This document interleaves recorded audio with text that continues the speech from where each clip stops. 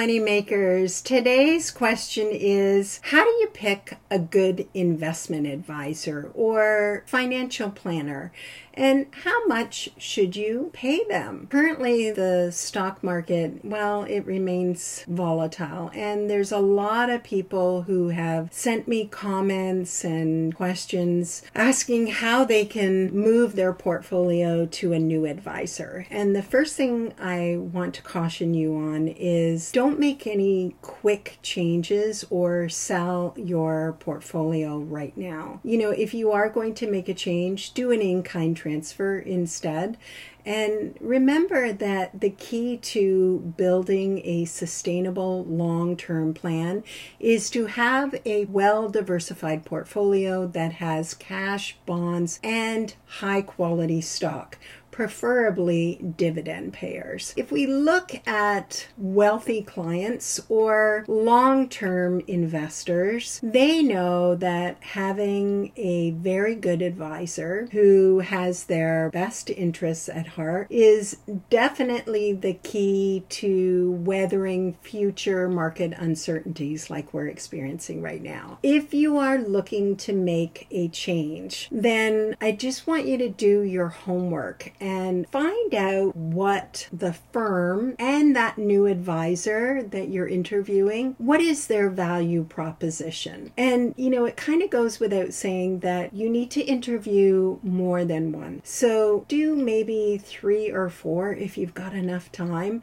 And find someone who has, the same sort of values as you do, that is a good fit. And not just the advisor, but the brokerage firm as well, because they vary widely.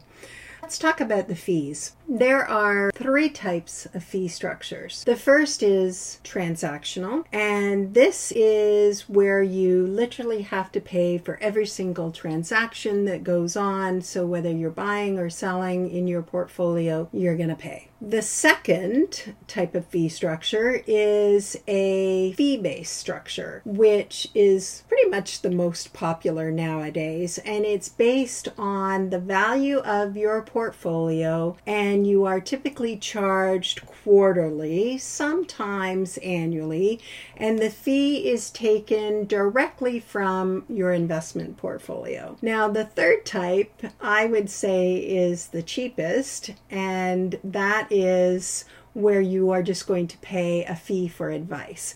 This means that you're going to do all the work, you're going to do all the trades, and you're just going to pay for advice and guidance.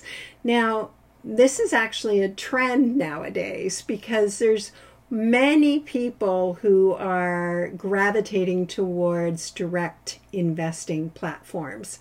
And they don't want to pay the high advisor fees. We're actually seeing kind of like a shift in the market, especially with millennials who don't see the value in having an investment advisor. The young, they simply do not want to pay the thousands of dollars to sit down with an advisor and have a relationship with a banker like their parents did. As more funds transfer and get inherited into the hands of these new investors, these new millennials that are a lot more savvy, the investment advisors, the old dogs that are out there and the brokerage firms, they're going to have to start shifting their thinking about their future fee structures. Nonetheless, let's talk about the costs. Let's go a little bit deeper with that. And let me tell you exactly what you're going to have to pay. If you have a financial planner at your bank, they are typically paid a base salary with a commission matrix. And that commission is based on how they grow their book of business and how they bring on new clients.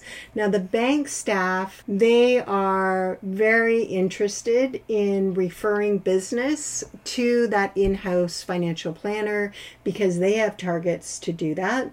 And bank branches branches, they also have targets for acquiring new investment business from their everyday banking customers. So just be aware that at the retail level, bank branches are governed by the MFDA, so the Mutual Fund Dealers Association. You are only going to be able to purchase mutual funds, some ETFs, and GICs. That's about it. If you are looking for something a little bit more customized, a little bit more advanced, maybe you want some SMAs, institutional, maybe you just want a plain old stock portfolio, you're not going to get that at the branch level because the financial planners aren't licensed to do that for you. You've got to move up a tier. And this is going to be with an IIROC dealer. Banks are all IIROC dealers as well, not at the retail level, but they will have an IIROC dealer division. So let me give you an example.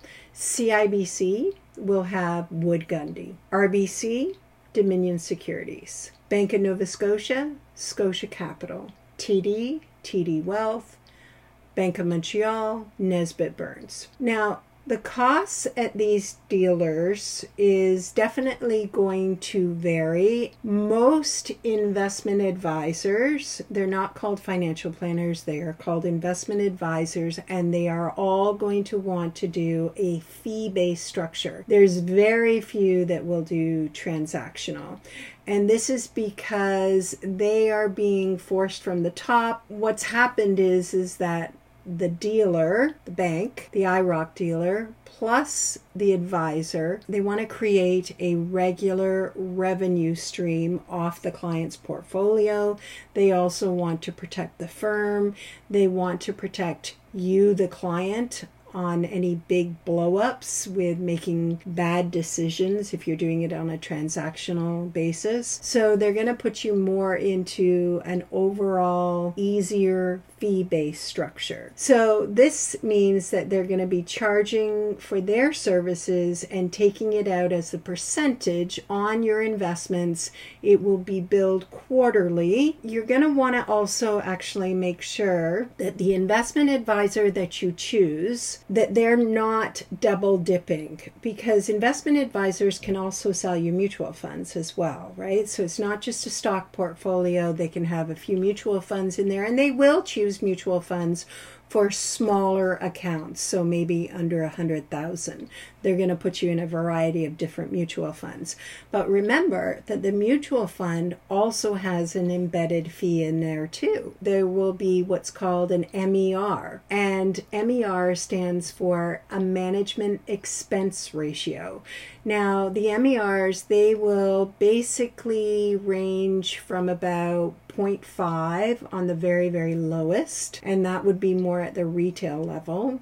And they will go up to about as high as 1.9, and there are some mutual funds that are way over 2%. And then you will have the investment advisor's fee, which will range between 1% to 2.5%. So be very careful and make sure that your advisor is transparent with their fee structure. If you have an advisor who is insurance licensed, they may want to sell you segregated funds. Now, I am insurance licensed as well, and we're going to talk about segregated funds maybe in another video. What I want you to know is that these products, their fees are among the highest, and they range from about 1.5% all the way to 3.5%. They can go up to about 4%. They are the most expensive of all types of investment products because they do have a true capital retention aspect to them. I'm not a huge fan of seg funds, but I do agree that they do have their place in some portfolios. So we will cover all the ins and outs of this type of investment product in another video. Now, investment advisors at IIROC dealers, So at, the CIBC Wood Gundy's and the bank dealers and also at smaller firms like Investors Group or Asante or Raymond James or Edward Jones, you get the idea. All the advisors are on 100% straight commission. So this makes them highly motivated to ensure that you make a profit that in which they are going to get compensated on. So I've seen advisors' fees range from anywhere from 1% all the way up to 3%. And this is because, some advisors, they act as full personal bankers for their clients, doing everything for their clients financially, offering them tax planning, estate planning. They have lawyers and accountants on staff, and they're pretty much doing all their banking. So you can understand why they're charging a higher fee structure.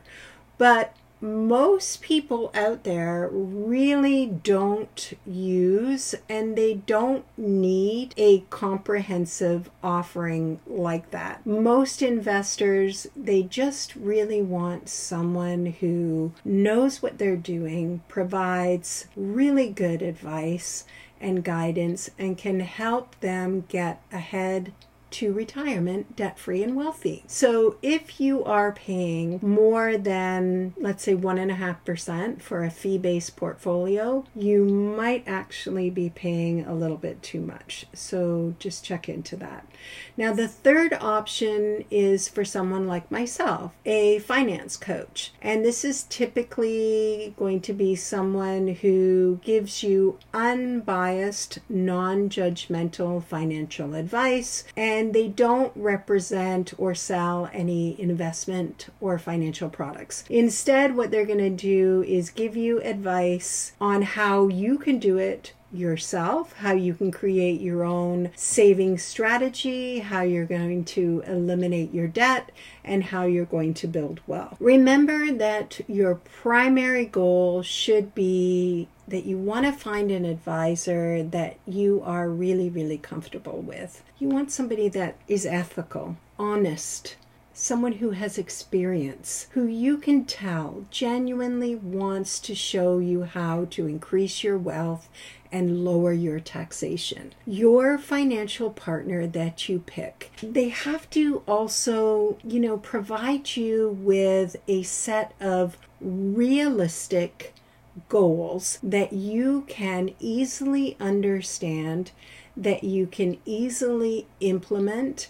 And they're also going to perhaps give you a cash flow analysis. They're going to show you how you can set up a plan that you can work with for saving. And they are going to be committed to helping you secure your future for your family and for your retirement. Bottom line, the fees, honestly, they're all over the map, and they're going to vary from one advisor to another. What you pay should really be based on your own comfort zone. So ask yourself these questions. Do you feel that you're getting your money's worth from your fee-based portfolio from your advisor? Or would you prefer that your advisor flip it to a transaction-based portfolio?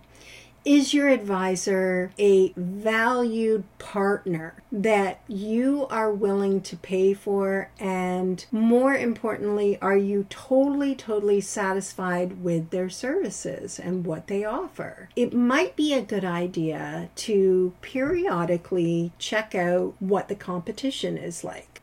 Talk to your friends or relatives that are investing as well or experiencing the same thing. How much do they pay? And what has made them keep their advisor? What feels comfortable for you to pay for future investment advice? And I don't want you to think that you can do it all on your own, because you do want to have a good advisor to help you get ahead. Because basically, if you think about it, your retirement goal without a plan, it's just a wish.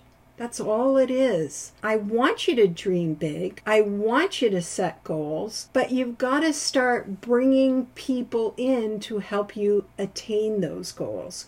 So you want to build a professional team to help you get you where you want to go. So that would be a good realtor, a really good financial advisor, maybe an investment advisor as well as a financial planner, an accountant, a tax advisor, a good lawyer. You want to get more from these people, ask more questions, get more advice, and get that expertise and that advice to allow you to create the action and get your goal and make your dreams a reality. And thank you so much for joining me today. Let me know how you do. You can comment, you can like or subscribe, or you can even send me an email at info@askthemoneylady.ca. See you next time.